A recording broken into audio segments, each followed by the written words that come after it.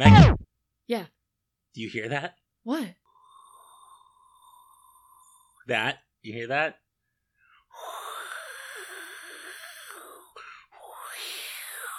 Megan, please insert lightning here. Oh, Here too. rumble, It's a tempest. crash. Oh, you put a lot of work into that, Derek Jarman.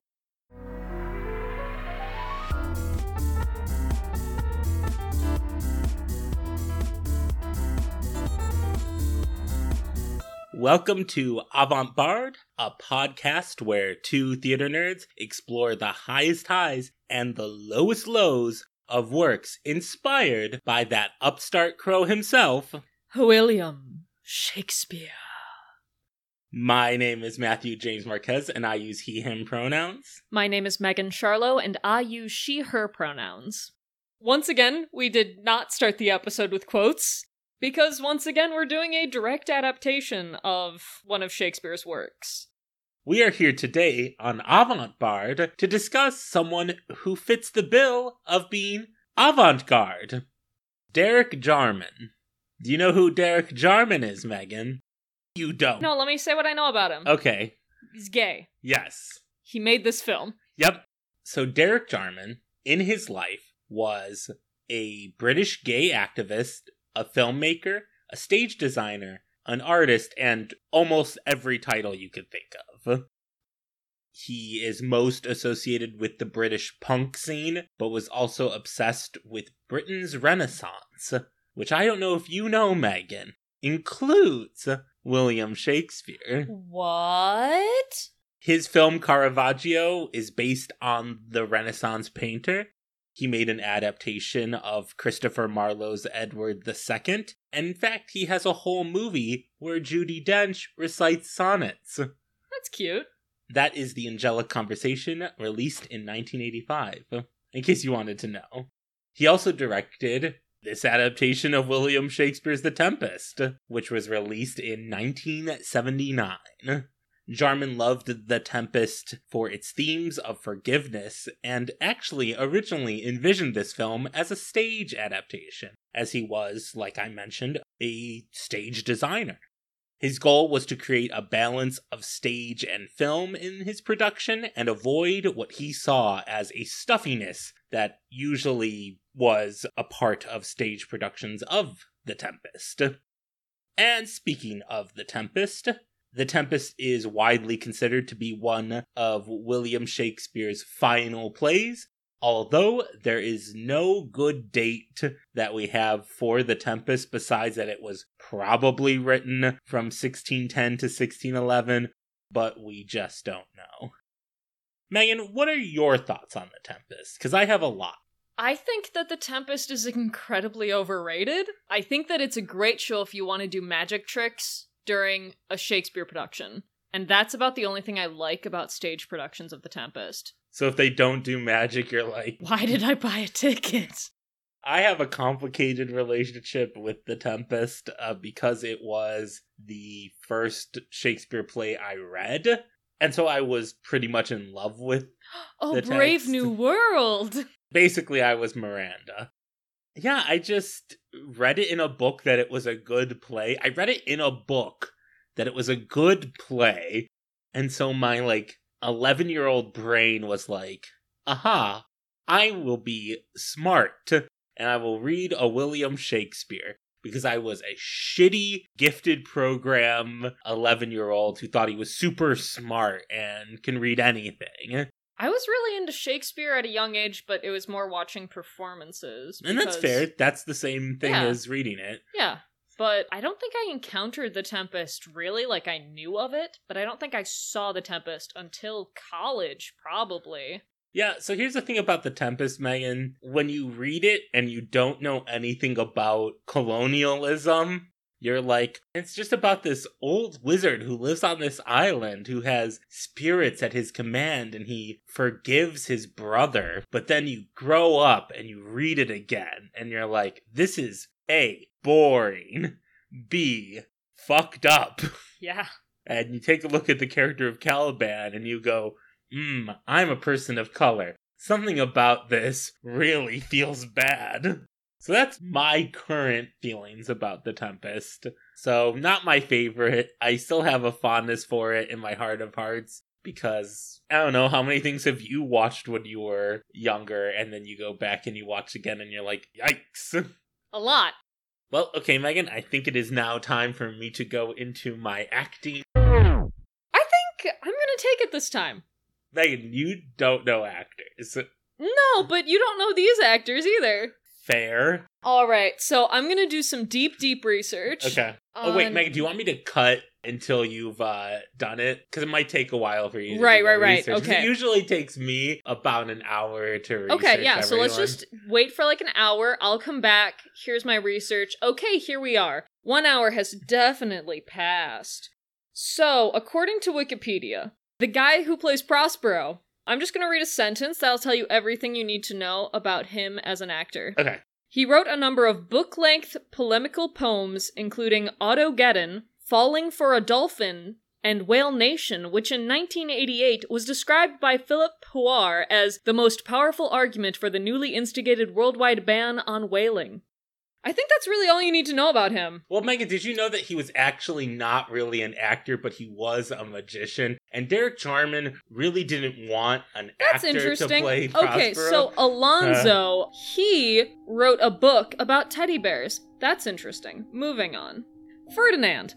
He has a twin. Well, he was also in another one of Derek Jarman's movies. I All don't right. think if you... Ariel was also in Derek Jarman stuff. Ah, yes. There's really not much about him, but I think that he looks like the child of a young Ian McKellen and David Bowie. Okay. So that's all on him.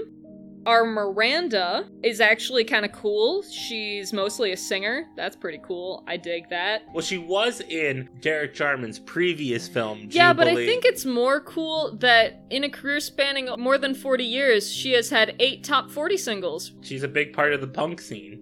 Yeah, she does punk rock, rock, new wave, pop rock.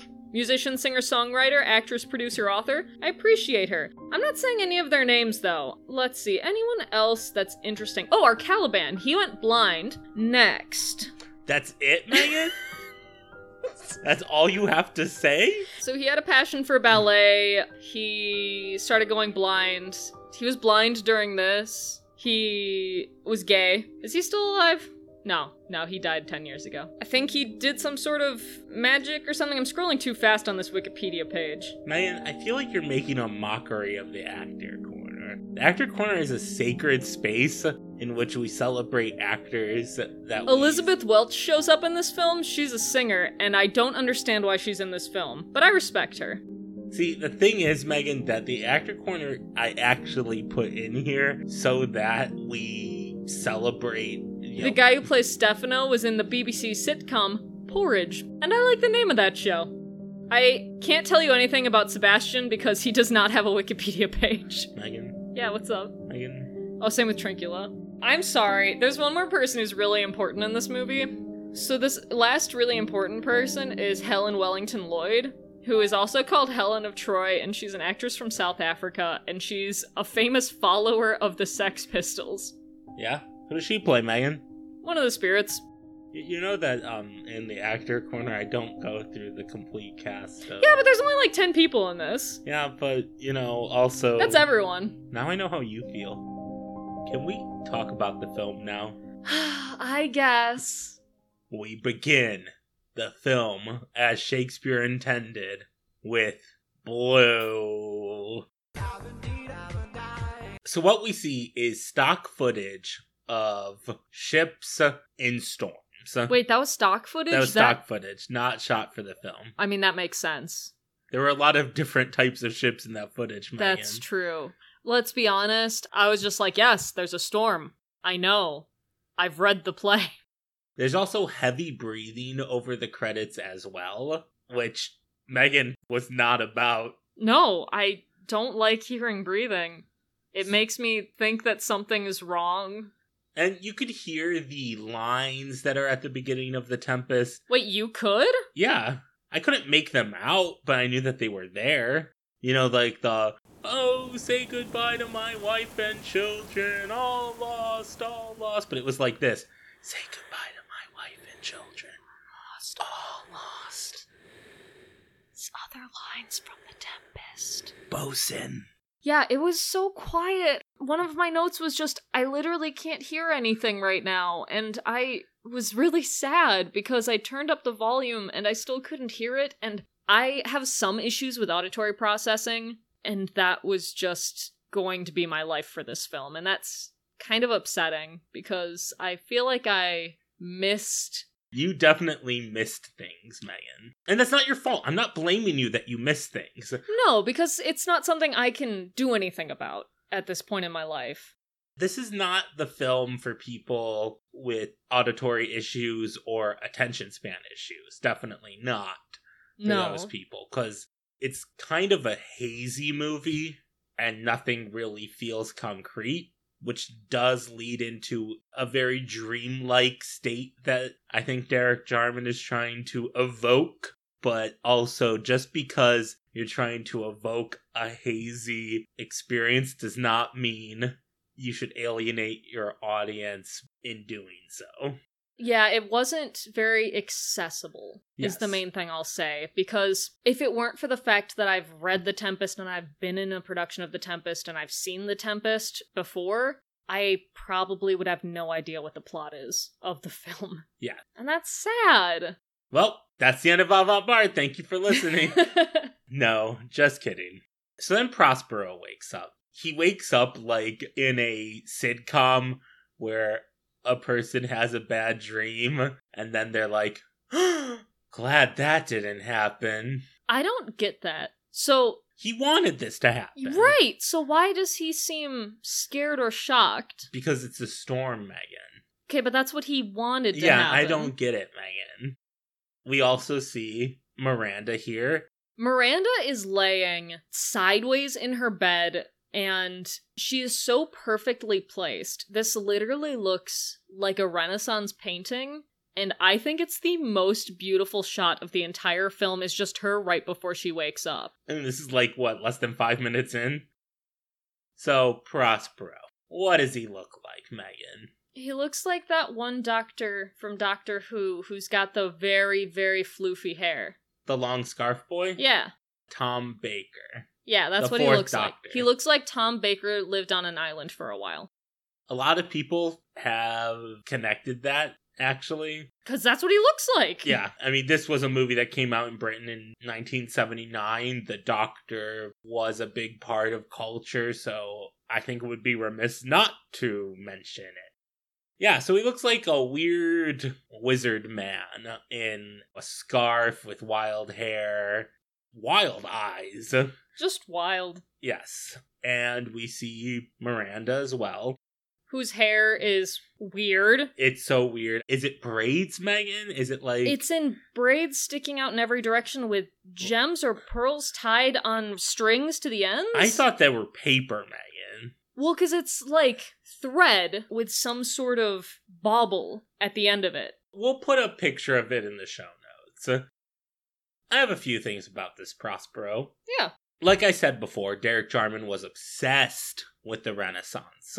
And one of the major figures of the Renaissance was Dr. John Dee, who was an alchemist in Elizabeth's court. I think that Derek Jarman really was obsessed with this idea of courtly magicians and shit during that time, and he's taken a lot of aspects of that.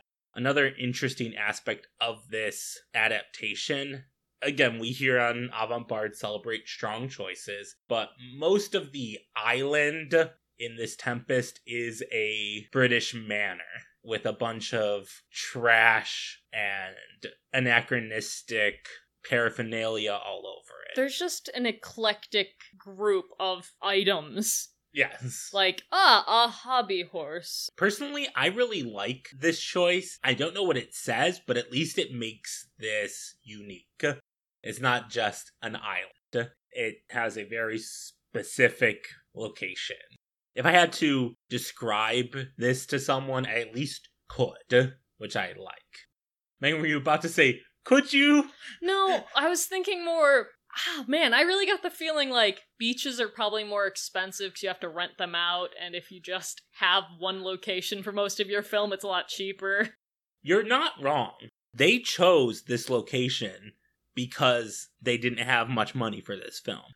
And they could do so much with this location. We will say a lot of things about this film in terms of production quality.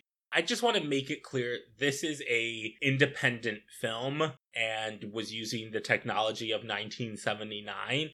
I still think that our opinions are valid in that the production value leaves something to be desired, just because I think that making things understandable and accessible trumps the budget and the time period. I understand that they didn't have a lot of money, but at the same time, the choices that they made did not help the technological difficulties. They only enhanced them. We are introduced to Ariel, who takes a really long time to actually show up after being called in person, and I appreciate that. I think Ariel's characterization shows some of the strongest choices in this whole film. So Ariel's my favorite character in the film, while in the play I honestly don't care that much about Ariel. Oh, I love Ariel. Ariel's my favorite character. I don't really care about anyone in The Tempest. That's fair. I'm gonna be honest. You know who I care about? Trinculo. Because I played Trinculo one time. But the first thing that we know about Ariel is that when they're called, they take a long time to come, and I think that that's a very simple choice and a very subtle way of showing that, hey, maybe Ariel's not super happy with this situation and doesn't just want to always be at Prospero's beck and call, and is doing what they can to not be the perfect little fairy servant. Yeah, small acts of resistance. However, when we do see Ariel, I like how proper Ariel looks in comparison to everything else. Very well dressed, all in white. There's a lot about Ariel that is very well to do, whereas not a lot else is in this production, and I really like that choice. And then we meet Caliban, eating an egg. I have so many problems with Caliban in most productions. I don't know what you're talking about. Because No, Caliban... Megan, wait, Megan. Wait. What could you possibly have to say about Caliban that is in any way uncomfortable or difficult to discuss? I will just discuss it. I don't care. Caliban is a problematic character. So Caliban is a native to the island who Shakespeare frames using really only words that colonialists used to describe indigenous peoples terribly. And he is characterized as a thief and a rapist and all of these terrible things. And he is described as deformed, so maybe he has a physical disability of some sort, but it's such a terrible way to view a person that's really only rooted in because he's not a cultured man from where we're from. And I hate it. And in this production, they did the thing where they went, well, we don't want to play too hard on that, so what do? We have a guy who acts strange and eats raw eggs. And it's just so difficult and uncomfortable, and it's like taking a play and not saying anything about what the play is saying, and just ignoring it and putting a gloss over it. Well, I think if you want to change it because it's terrible, you should do that strongly. You have to acknowledge the uncomfortable colonial aspects of Caliban if you are doing a production of The Tempest, or you're ignorant. Yes! There is no in between, because Derek Jarman did get criticism because he portrayed Caliban and Sycorax with white people. Granted, the actor who plays Caliban is half Romani, so he is othered in some way that is a minority. They don't address the colonialist nature of Caliban in the film at all. They decide to just kind of conveniently ignore it. Caliban is a dick. Yes. And none of us like Caliban through the film, as far as this room goes. But it's not proved to us or thrown in our face that he's a bad person. I view Caliban the same way that I view Disney villains. And that is, I know that Caliban is a indigenous person being interpreted by Shakespeare as a monster who is sexually perverse and violent, but again, like Disney villains who are queer-coded, and it's not great, and they are duplicitous. I like Caliban. I want to reclaim Caliban as a character who you want to get the island. Much like I love Disney villains. I think that they're fun. I think that they're people I can connect with, even if they come from a gross place. I think that there is something to be said about looking at these types of characters and saying, I want them to be good. I want them to be portrayed better. And the text is dead, and we could just erase that if we want, while still acknowledging it. I think that that's a more proper way than just conveniently ignoring the problematic aspects of Caliban. That's been Caliban Corner.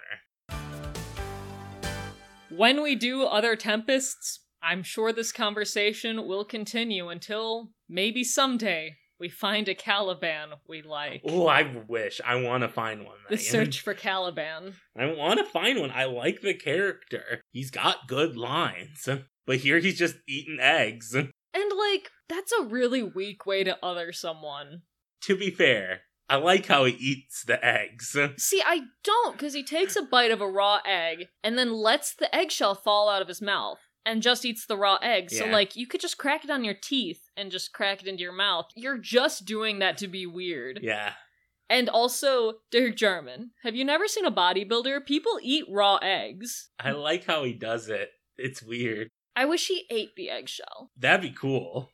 Caliban does have some good in this movie, because he interrupts Prospero's terribly long speeches. And that's one great way that Derek Jarman just cuts the script down. I love it. So Derek Jarman's goal was to cut this script to shreds so that the adaptation was different from everything that you've seen before. And at the beginning of the play, Prospero has this 3-page long speech that is him telling Miranda, here's my tragic backstory, and by default, your tragic backstory. What Derek Jarman mercifully does is he divides that up into different sections of the movie and doesn't keep it all in one place, which I appreciate. Do I think that he does anything very interesting with the text? Absolutely not. But he at least divides it up. My note on Prospero in this film is just that I really hope that by the time there's a wedding, spoiler alert for those who don't know The Tempest, I just hope that he gets a haircut. I just want his hair to get cut. It's so bad. There's no good wedding portraits from that. Also, Caliban keeps pulling on his pants at the waist whenever they're like, he's lecherous. Then he goes, yup, and he pulls on the waist of his pants.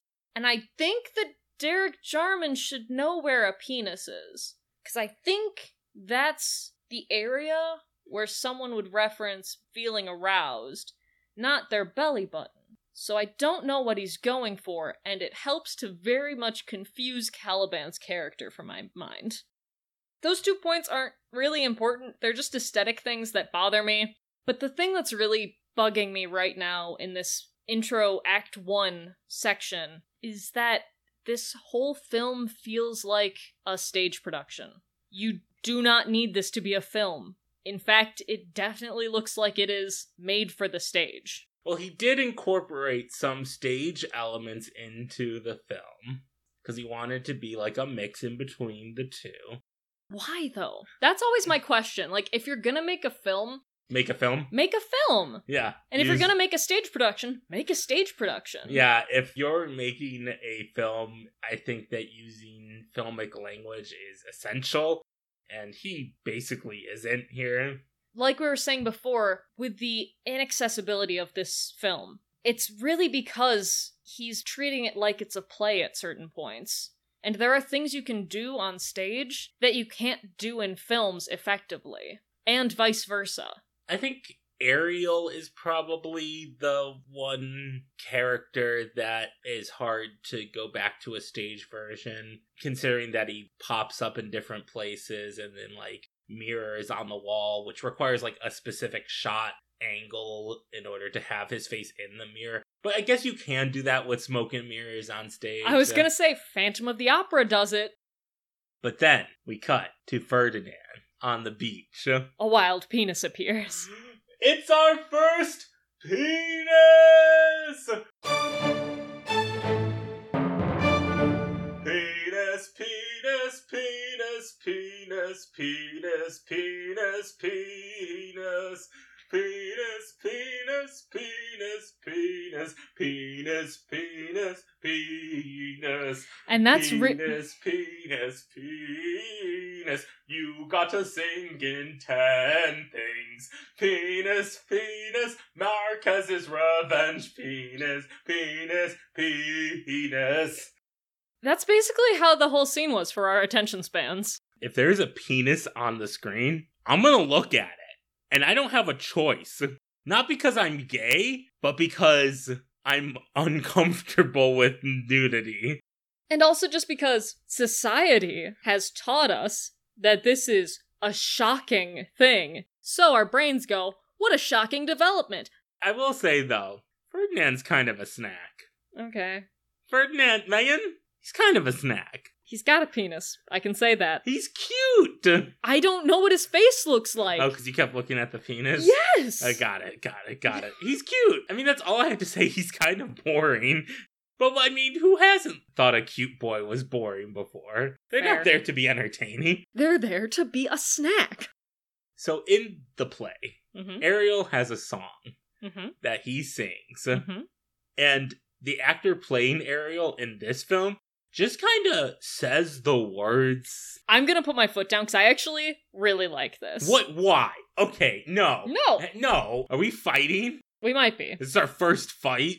Here's my thing. He's doing the thing where when you're alone and possibly a kind of broken person, you discordantly sing to yourself. Because there is a melody, but it's dissonant and, like, only half there, because he's just doing it to himself, not as a performance. And he's just kind of sitting, kind of holding his knees, doing this weird, eerie song. And when I see the play The Tempest, every time that Ariel sings, it's like, hi, welcome to an uncomfortable or somewhat sad scene. And now I'll sing a song for you today because I'm Ariel and I'm okay. And I hate it because it's so jarring and I'm like, you don't want to be a captive. Why are you singing so happily? Why are you so beautiful and perfect? And this Ariel is very creepy and off. This Ariel is a mood throughout the film and I just dig it. Ariel is a spirit of air who glides through the world like gusts of wind. Who is trapped by this terrible colonial shithead. You have to do the bidding of a racist shitbird. Here's the thing. I don't think the intention is there. I think that you are reading way more into this than Jarman is putting into it. I think that Jarman makes it very obvious that Ariel wants out of this. I agree and with that is that shown point. throughout that. And that includes never showing Ariel as very happy. Here's my hot take. Cut the fucking song. Oh, absolutely. Okay. Number 1 choice, cut the song. Number Correct. 2 choice, have it be weird and eerie. Okay. Number 3 choice, do it, and I don't like it. Okay. Here's my choice that I would do. Yeah. Have it be like a siren song without showing Ariel. A song on the wind driving Ferdinand in. And you don't have to have it all bright and cheery, but also you don't do whatever the fuck he's doing in this film because I do not like it. I really liked it. I'm okay with the siren song thing as long as Ariel's not on screen, because then I think it gets really weird and sexual, and then I don't like it. So, I like it because I like eerie things, and I think it's very eerie. Yeah, shut up, What- Marquez. Wait, sorry, Megan. You like spoopy things? Yeah. I think this is very haunting and very interesting, and it's is a strong, unique choice for this character that I have not seen before, and I appreciate it. So then Ferdinand finds a nice fire to sit at and then makes the decision that he's going to keep a sword, the only object he has to his name, wrapped around his body next to his penis. It's like between his legs. Yes! He keeps it in between his legs, which, I don't know, I guess there's some sort of symbolism there about swords and penises, but also don't chop your dick off. So he wandered into Prospero's mansion, went, a hay pile. What a lovely time to naked cuddle my sword. And went to sleep immediately. Ferdinand being naked makes a little bit of sense, because he washed up from a massive storm. And the storm stripped all of his clothing into nothingness. Yeah, whatever. I at least can understand But none them. of the other guys on the boat are naked. They're old, Megan. Old people can never be naked. Yep. Storms do nothing to old people who have even less means to hold on to their clothing. The point I wanted to make was, then we see Miranda's boobs, and there is no reasoning why we see Miranda's boobs. She's washing her feet I or her believe- dress. Something on the lower half of her body. Megan, Why are her boobs showing? Megan, I agree. Like, listen, I'm not a person who's like, dick, yes, and boob, no. No, like, hell yeah, boobs. Yeah. But why? But why? Besides just like, well, we did a dick. Like, it's fine. I just think that there's, like, no reason to show this. You can say, like, well, he's naked because he washed up on the shore. What, Megan? I think I realized the reason. Why? What's the reason? It's so that Derek Jarman can show us that Caliban really is a lecherous person. That's gross. I don't like that. Because Caliban comes in and starts, like, laughing and being like, ha ha ha, your boobies. But then she, like, plays along with him. Yeah, Megan. like, she starts laughing, and I'm like, okay, Derek, you just told us that Caliban's a lecherous, terrible person. But she seems fine with him. Like, I mean, she seems In to this hate him one scene. earlier, and then in this scene, when her boobs are actually out, and he's, like, ogling her, she's, like, laughing about it, and not in an uncomfortable way. I'm very accustomed to the uncomfortable laugh of As a cornered woman. most women are. Yes! And that was not the laugh that she gave. But then he farts at her. Fair. Why? Because nothing makes sense, so why not? Megan, I want you to know that that scene literally lasts like 20 seconds and then we cut away from it. There's literally no reason to have it except... So, my thing when it comes to Caliban and Prospero's relationship, and Prospero being so shitty about Caliban, is I'm like, hey, so is he just terrible? And he's like, I'm saying that Caliban tried to rape my daughter, but he didn't. And I feel like that scene's just in there to be like, well, viewers, I think Caliban actually did do it. Boo. I don't like that take. Boom, boom, boom, boom, boom. Lazy. It's lazy. And it's unnecessary. That's not an argument you need to be making with this film, if that's the reason for this scene, which it's the only thing I can imagine the No, reason there's no is. other reason. Unless you just wanted boobies. Then we go back to Ferdinand. Was that just... So that we had time to be like, Ferdinand is fallen asleep. I guess. But Prospero comes in, sees Ferdinand, is like, let me just take that sword out of Ooh. your crotch area. Dangerous. We get the scene, well, let's be real, Megan. Do we get the scene where Prospero tells Ferdinand that he's working for him? I have no idea. Once again, I couldn't hear anything. This is at a time where, in a scene like this, where neither of the actors are facing the camera, you either need very good ADR work, or you need, like, hidden mics on the set, which they didn't have. So we just have this awkward, mumbled time of Ferdinand putting on clothes and then getting chains on his legs, and it's really long and slow and awkward. I think this is the part of the movie in which everything starts blending together and it starts to go from somewhat confusing to really confusing where we are, what's being said, where How much time has passed? Yes. Like, this movie is only an hour and a half long, but it felt like 10 years. But also, like, I got half the plot. Like, we're talking about this, I don't even know where my next note came in, but there was a point where Prospero looked like he was gonna axe murder Ferdinand. And then it was just like, haha, and cutting wood. And I was like, was this a joke? Derek Jarman, did you try a joke? Because it's not a good one. It didn't work. I didn't laugh. And I'm just like, oh, Prospero's a terrible person who I think will eventually commit murder. Megan, Prospero's bad. Like, in the text and in this film. Yes. Prospero's a bad person. I do not like the character of Prospero. Okay, we decided. Bad list. Bink. I think part of the reason why I have such a difficult time with the main characters of this is shown really well in this movie, because especially in this production, Prospero and Miranda are like an alien father and daughter who are trying to be humans, and it's just uncanny and not something you can relate to. And I think that that's in a lot of productions of The Tempest. I think that that's in the text. I think that there's something that you can do with that. I'm sure that one day we will discuss Forbidden Planet, which is the sci-fi Tempest-inspired movie. And we'll discuss that again, because I think that that's a great point that you mentioned. I also want to bring that back to the point we made earlier about Prospero looking like the Doctor, who in the first season of Doctor Who was an old man who's traveling the universe with his granddaughter. Oh. Yeah, so it's kind of like the island is the TARDIS, and they're just experiencing things. Doesn't mean it's good or interesting by any stretch of the imagination, but it's a connection you can easily make. So Megan, tell me about this monkey skull. Oh, so there's a monkey skull. Yeah? Ariel plays with it. I like it. You want a monkey skull, Megan? Is that yes in monkey? It means put down my fucking skull. Wait, whoa, Megan. That was I the need ghost to- monkey speaking through me. Okay. What? Wait, I want to go back before the monkey skull for a second. Derek Jarman does do one thing that I actually really like. In his rearranging of certain parts of the text, he moves lines to places I think fit better.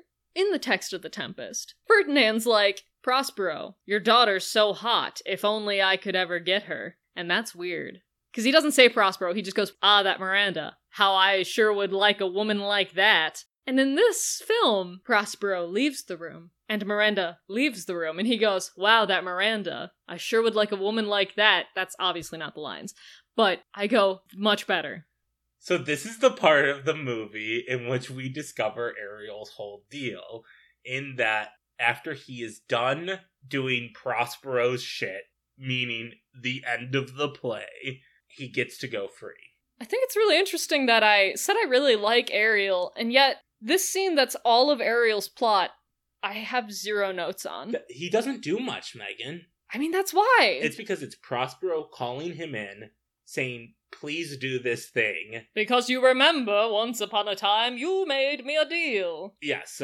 Yeah, that's why. Because I hate Prospero, and so since he was on the screen, I was like, nah. So then we meet some old men. Who aren't naked. They aren't naked. But Megan, they do mention when they arrive that their clothes are dry. This is in the text. Oh, that's right. They mentioned, like, what happened? We were, like, whisked away from this horrible thing and nothing bad happened to Wait, us. so question. Yeah.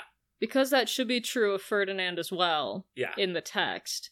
So in Jarman's adaptation, is he saying that it was Prospero or that it was Ariel who just wanted to see Ferdinand's penis and altered the storm so it would only take off Ferdinand's clothes? Ariel. Okay. So they cut a lot of this scene. It's basically just, here are the old men. And they kind Yeah. of say who they are. Yeah, so it's like we got Prospero's brother, who's the shitty new Duke of Milan. Oh, just so you know, Prospero used to be the Duke of Milan, but then his brother betrayed him, and then he was going to die, but instead Gonzalo put him in like a coffin with books and his daughter, and put him out to sea where he ended up on this island. Just in case you didn't know the plot of The Tempest. Because this movie sure didn't tell it to me. Nope. But that's who we're with. We're with Gonzalo the nice one, Mm-hmm. the king who's just kind of bumbling, Alonso? Alonso, Prospero's brother, who's Antonio. I know that because he's one of the Antonios. And then we have the king's brother. Sebastian? Is it Sebastian? That's one of the characters. So anyways, it's just a bunch of old men that Prospero wants revenge on, except for Gonzalo, who's a nice guy. And he's just there. He's kind of supposed to be like a bumbling character, but we don't really get that in this version because we don't spend much time with these guys. Which, thank God, because their scenes are the worst thing about this play, in my opinion. Yes, because they're boring. Because they talk so long, and all we really want to do is get to the point, which is the king's brother says that they should kill the king because the king's brother wants to be king. And that's the only important part. And it's not even that interesting. No. So we just cut all that. In fact, I spent more time on it than Derek Jarman did. Yes. And while we were celebrating how much Derek Jarman cut, he then went back to Act 1's sections, and we went, oh, he put some back. That's when we get the Prospero backstory. Yes. Finally. So we couldn't be too upset because kind of important to the plot. Yeah. I like this. I do too. It makes more sense for Miranda to ask Prospero, what's our deal after she meets Ferdinand? Yeah, because in the play, it's just like, a regular day. Hey, Dad, where are we from? Why? What makes her ask this? While now that she's talked to an outsider whose life experience is so unlike hers, she's like, where am I from? I'm not from this island. Tell me everything. I also do like that Prospero, while he's telling the story, makes Miranda look inside his cool staff, which is like the astronomical symbol for Mercury, with a clear glass in the center. It's a really tight prop. It's probably the number one thing from any movie that we've watched that I would like to own in real life. So if anyone has a replica of Prospero's staff from the 1979 version of The Tempest, hit me up. So what bugs me is this is one of the few times that Derek Jarman uses movie magic to do a flashback. And I go, man, I sure wish there were more of these when everyone's talking and it's so boring. So the whole flashback is just like his daughter is slightly on a pedestal or something, and he kneels down next to her, and they both smile. And that's it. Megan? Yeah? Megan? What? Prospero kind of looks like a snack in this scene. That's why I'm saying he needs a haircut. So the movie proved me right. Yeah, he gets a haircut, he cleans up a little bit, he's looking like a snack. Trinculo and Stefano wash up on the beach. They drunk. I don't know what they're saying, though, because once again, they're too far away from the camera. Also, they're playing drunk, so it's even worse. And then they follow some tracks and discover Caliban, who just lays on the ground.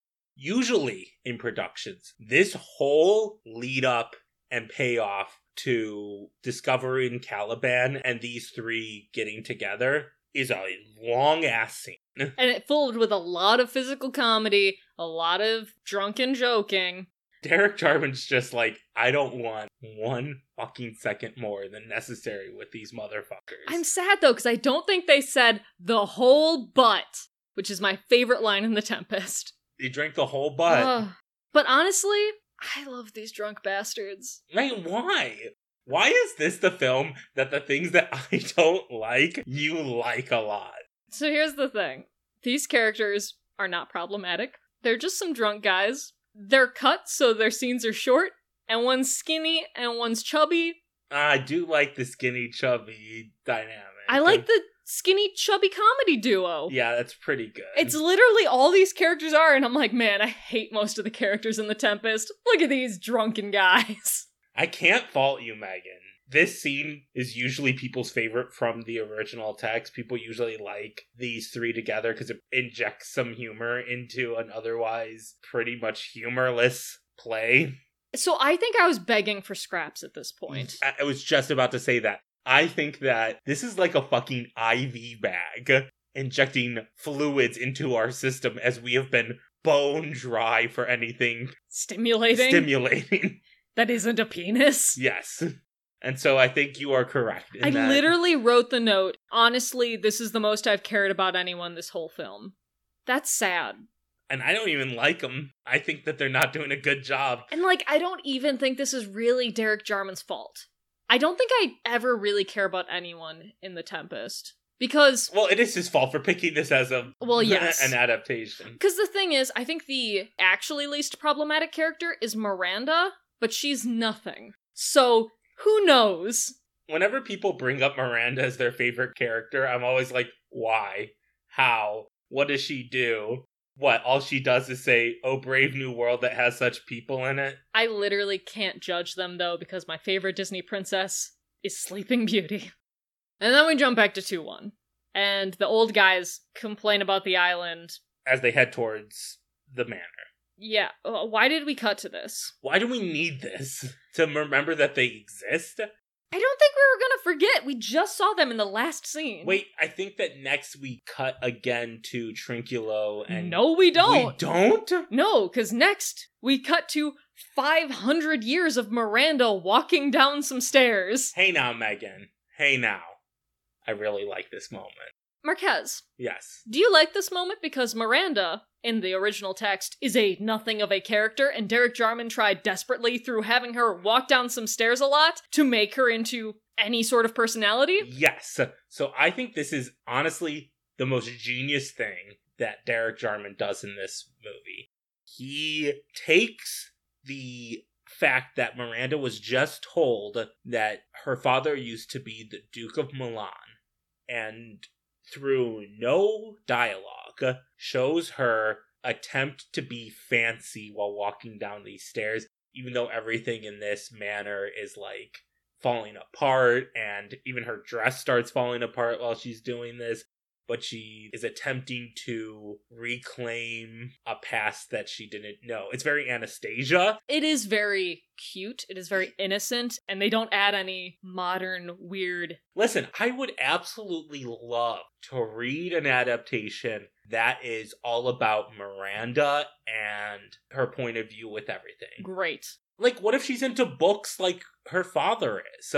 It just felt kind of weird to me, with all these really quick cuts and huge swaths of the play being cut out, and then we see her do this like 10 times. It's not that many times, but it feels like so many times because... we're focusing on something very specific. Yes, and it's not in the text, and the text has been butchered, thankfully, so much. So I think that this is an important thing. It just feels somewhat jarring, especially because it is completely silent, and it's a moment of just one small thing. I wish there was more moments like this. Yes, I think if this sort of feeling was sprinkled throughout the film, I would care more for the characters, and that's all I need. Yeah, no, there's definitely a story here that focuses more on Miranda learning how to be a person.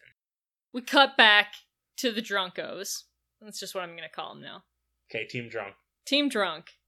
So, Trinculo and Stefano obviously really want to have a threesome. Like, I love this, Meg. I love this interpretation. It's not an interpretation. It's there. Because really nothing happens except, like, yeah, they're plotting to kill Prospero. Yeah. But, like, that's in the background. What they're doing is touching each other, pulling on each other, giggling, and then Stefano jerks off a wine bottle in the background. They're getting ready for a threesome, whether Caliban knows it or not. Here's the thing. I love this because this is playing into something that Derek Jarman touches on in his other films, which is that we have homosocial relationships, and that can lead to homosexual things. Mm-hmm. Like, cracking open a cold one to the boys is something that exists in society, that you have these relationships with other men that aren't sexual in nature, but you have a connection with them. And I think that Derek Jarman is interested in blurring the lines between homosocial relationships and homosexual relationships. Like how some fucking straight boys like to, play hump each other. Yes! I'm so glad I was in this podcast able to connect the wild fact that straight boys like to pretend to hump each other sometimes. And it's like, this is the gayest shit ever. But to them, it's not. It is a homosocial relationship. That is just what guys do. That's boys being boys. Just dudes being guys. I also made another note that has nothing to do with this. Because I know that the actor who played Caliban was blind during this filming, it really stuck out to me the amount of lines that Caliban says that refer to never having seen something like this. It's wild because Caliban is very much like Miranda. He hasn't experienced these things. He thinks that fucking Stefano is the fucking man in the moon just because he says he is. He is tricked into thinking that these people can take down Prospero because he doesn't know anything else. He just interprets things as he sees them. He doesn't have any other context for things. I think that those lines probably have a different feel coming from his lips as someone who can't see. And he's talking about Prospero as a blind mole. And he's himself is actually blind, leading them up the stairs. Yeah, but he knows where he's going. Yeah. Because he knows the island. I like that. Actually, Megan, I really like that. I think it's interesting just because Caliban knows a lot about everything that's on this island. That's his world. Yeah. Even though he is physically blind, he is still able to lead Trinculo and Stefano to where they need to go. I think that's very interesting. Yeah. I don't know what that says about anything, but it's interesting. We cut to Miranda going to break out Ferdinand. She gets the keys from the high shelf that her daddy hid them on so baby girl Miranda couldn't reach them. Then she unlocks him and they fall madly in love because... Because that's what Shakespeare wrote. Here's the thing. Everyone complains about Romeo and Juliet. Like, Romeo and Juliet move over. They had a whole scene together where they connected. They finished each other's sonnets. These people are just like, let me unlock you. Wow, what's your name? Do you love me? Yes. We'll be married. What? You just learned names. This is the worst relationship in Shakespeare. Yes! Because it's nothing. Romeo and Juliet get married in secret. Yeah. And they have a very private relationship that we see a lot of. This relationship is all out in the open, basically, in public. No communication really happens, and the father approves. But he doesn't at first. He's like, don't do it. But then he's like, but I kind of want them together at the end. Who cares? There's no reasoning behind Prospero doing things. We cut back to the drunk boys. Stop yelling at Trinculo. He just wants to get laid. That's how I feel about that section with them. That's it. That's it. He's just a little dandy boy who just wants to have a threesome with his best friend and this new guy. So this might be my favorite scene in the whole movie. So we cut to Ariel, and he is clearly nervous, and he keeps repeating, "Remember, I have done thee worthy service," over and over again to himself. At first, I was confused about why he was doing this. And then Prospero shows up. He's doing this, and he's talking in the mirror, and he's, like, practicing gesticulations to be like, now, I did good, so let me be free. And then you say when Prospero shows up, but Prospero, from what I saw, just raised his head up from laying down on the table, so he was there the whole time? That goes into the whole thing about this whole movie being Prospero's dream, basically. He's always there.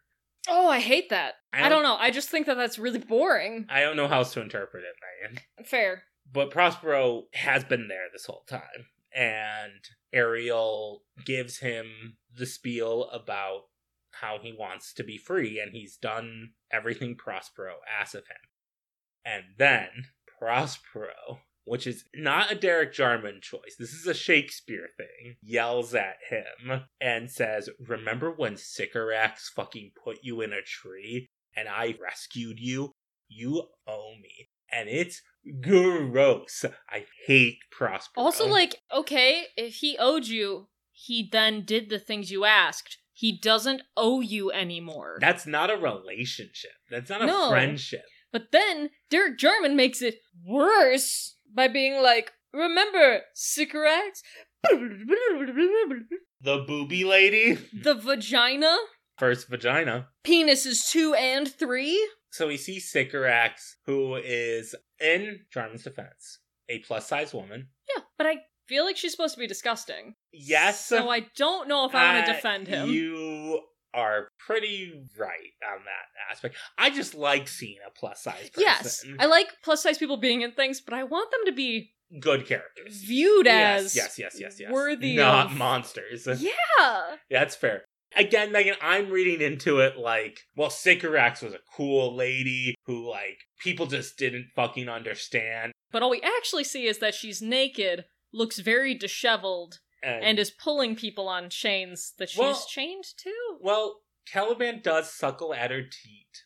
Adult. I don't think that's good. Oh no, it's bad, Megan. Yeah, so I think that all that we're seeing is that she's bad, and this is all bad. Yeah, and we see naked Ariel too, and it's like gross, and it's very disturbing. I took no notes during this scene. My jaw was dropped, and I froze, and I broke a little. This is completely unnecessary, and just here for shock value? Which, like, it succeeds at, but also, why? Because the only thing it does, in my opinion, is prove Ariel is in a better place right now, being a slave to Prospero, which is not a take I want to get from anyone. so Prospero threatens Ariel for speaking out, so that just adds to the Prospero suck shit list. Yeah. Fucking Ariel's just a cog in the machine. So, We're back to the drunk boys. they're ready to start having sex. Trinculo's penis is out. And then Prospero, this terrible, terrible person, adds one more terrible thing to the list and says, we can't let this threesome happen. Ariel, you and I better start barking like we're mad dogs. Megan. Oh, you think he's doing it because he doesn't want them to try to kill him? Yes, Megan. Psh, no, he is just against this threesome. That's all I want in this film. I just want Trinculo to be happy. You don't start barking like a mad dog when a man's penis is out. Actually, never mind. I redact my statement. Some people like that. As in Ariel, because they do their whole barking, but they're very happy with themselves. Ariel leans back and starts panting with his tongue out. So that's a scene. And then we go back to the old guys. These old guys are absolutely inessential to the plot that Derek Jarman wants to tell, even though Derek Jarman was obsessed with this idea of this play being a play about forgiveness. He does not in any way spend any amount of time with these people that have wronged Prospero. So I don't give a shit about them or anything that they do. I don't think they deserve to be forgiven. I literally, by this point, have forgotten that they're the ones in the wrong. Yes. And I'm like, man, how are they gonna forgive Prospero when those inconsequential forgiveness men come up? And then I remember that they're apparently the bad ones who we really don't know anything about. And then we cut back to the drunk boys again for, like, no reason other than to show that they were scared of the dogs. Which they showed us before. And then they do this elaborate pose that they just hold until the end of the shot. But it definitely feels, once again, like a stage production, and they're waiting for the lights to drop and the scene to change and them to exit. And it's just strange feeling. Megan, let me tell you a little secret. Yeah. Prospero froze them. When? Then... Did he say that out loud? No, they just show up in the last scene in the same position and they unfreeze. I don't like that. I don't think you can do magic without showing magic being done. I saw the guys barking like dogs and heard dogs barking. Cool, that was magic. You can't just say, oh, I froze them. It was just off camera, you didn't see it happen. Yeah. No! They showed me freezing the old guys. Was that at the same moment? No, that was after. That's a different moment! Yeah. If they froze when the old guys froze, I'd accept it. But they didn't, so I don't accept it, Derek Jarman. So then the old men arrive at the mansion. And then they're scared by Ariel. And then little people come. And I'm like, okay. Why? Well, so at this point, Ariel's supposed to be a harpy. Yes. That costs way too much money. So let's just get some little people actors. So the harpy's supposed to scare them.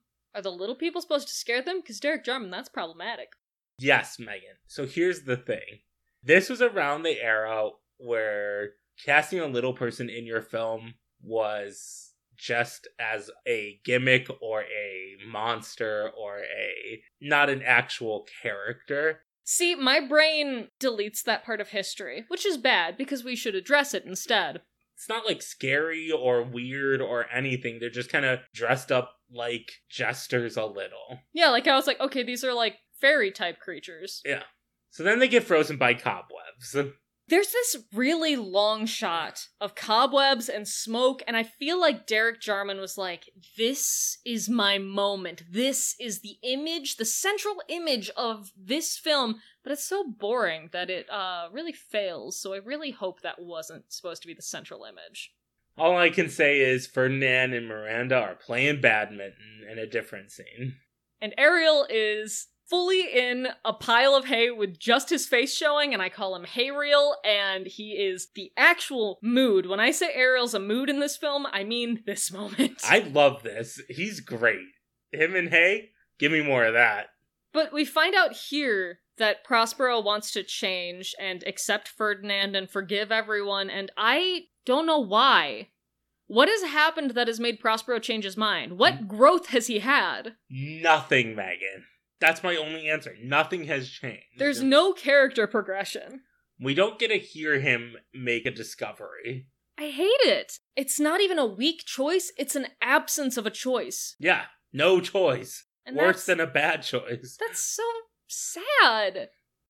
In the final scene, we have one last favorite Ariel moment, I think. Ariel goes to open a door and is like, I can't open it. Oh, wait, I'm a fairy. And just, phases through it. That's cute. Completely unnecessary. But, okay. So I don't even remember if these old men are forgiven or not. I think they are. Prospero walks around them, points a sword at his brother. The actor stays very still, good job. And then he just gives this long monologue that I stopped paying attention to, because all I was focused on was if the actor who played his brother was gonna keep staying still with a sword in his face, and he did, and I was like, end of scene. I mentioned this a little bit before in the Actors Corner, but when Derek Jarman was casting for Prospero, he specifically did not want to hire an actor to play Prospero because he thought he would make too much of the lines. How has that ever worked? I want someone to act in my movie, therefore I will not hire an actor. I want it to be realistic when they're saying things they'd never say in real life, so obviously I can't get someone who has acting experience. Actors train to make Things Shakespearean natural. That's what they do. And the fact that he doesn't hire an actor to handle this means that a lot of Prospero's lines and plot points are just lost. Yes, part of the reason why I don't think this is an accessible production, let alone the issues that the technology itself had. If you're coming into this with no knowledge of The Tempest, you will leave with barely any knowledge of The Tempest. All of the plot points are either said in a way that the microphone doesn't pick up, or by someone who can't communicate the meaning of the lines. I always say, oh, you're trying to learn a play, you should watch a production of it. I would never suggest this production. No. It's not over yet, though. We No. gotta keep going. No.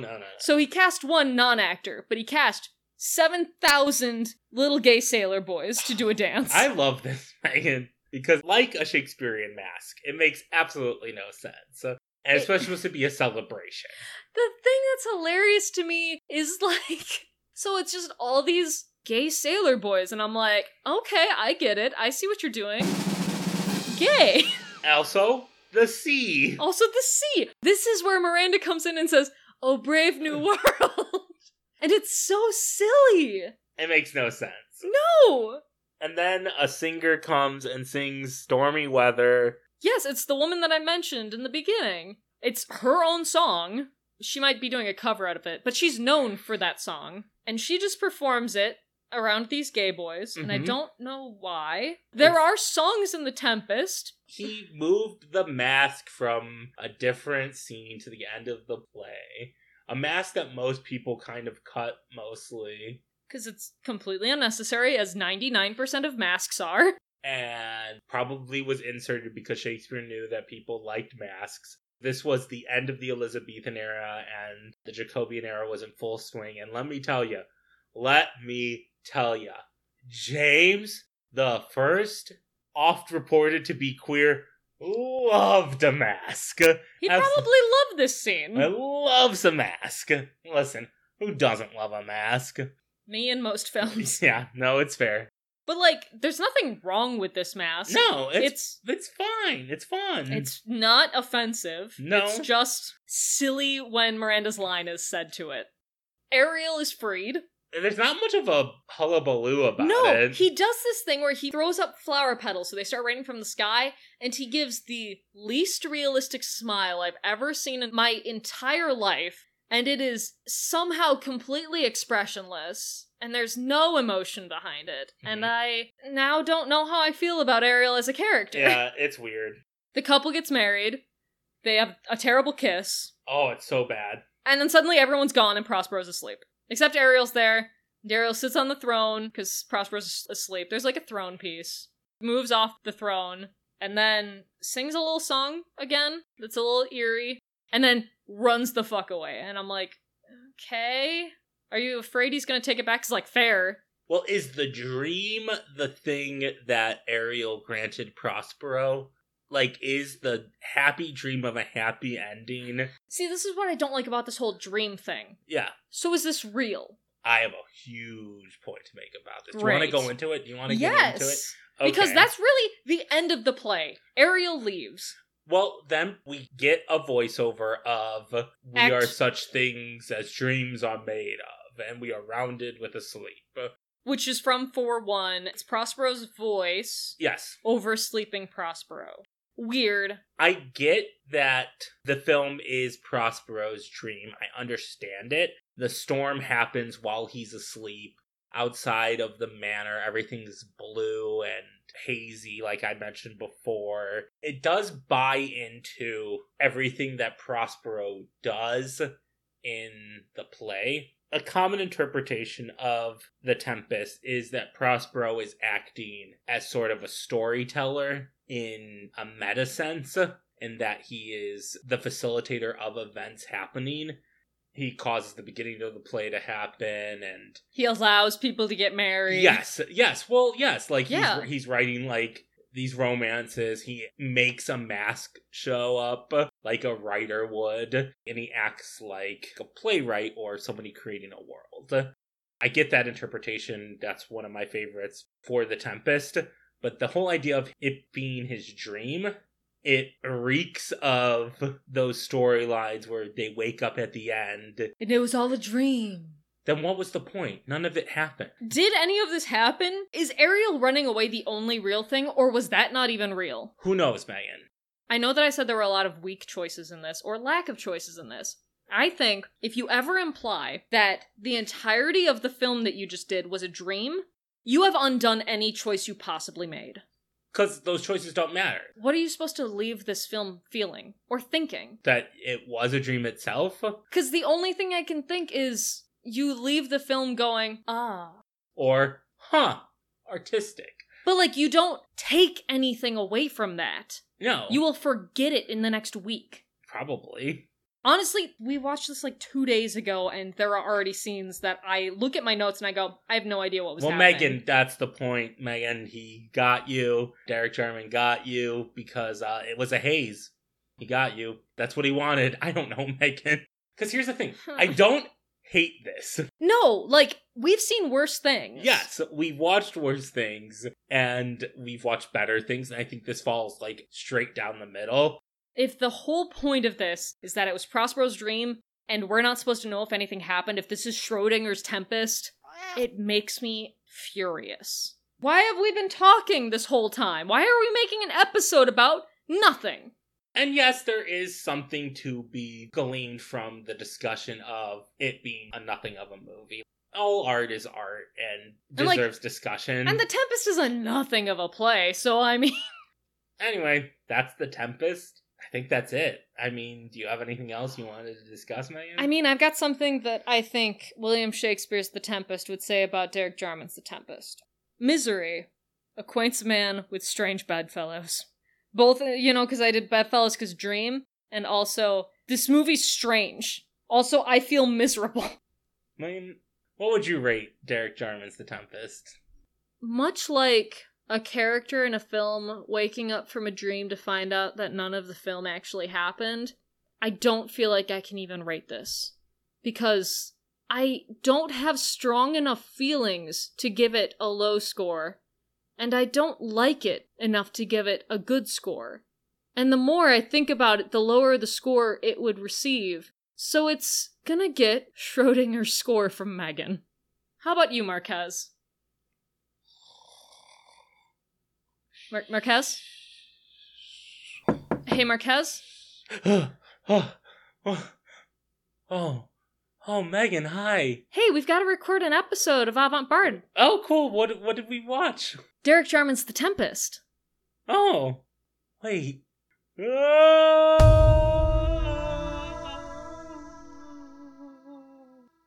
0 out of 10. I think that's all we can handle today on Avant Bard. Thank you so much for tuning in, and we will see you anon. Avant Bard is created by Matthew James Marquez and Megan Charlo. To support the show, visit patreon.com/avantbardpod.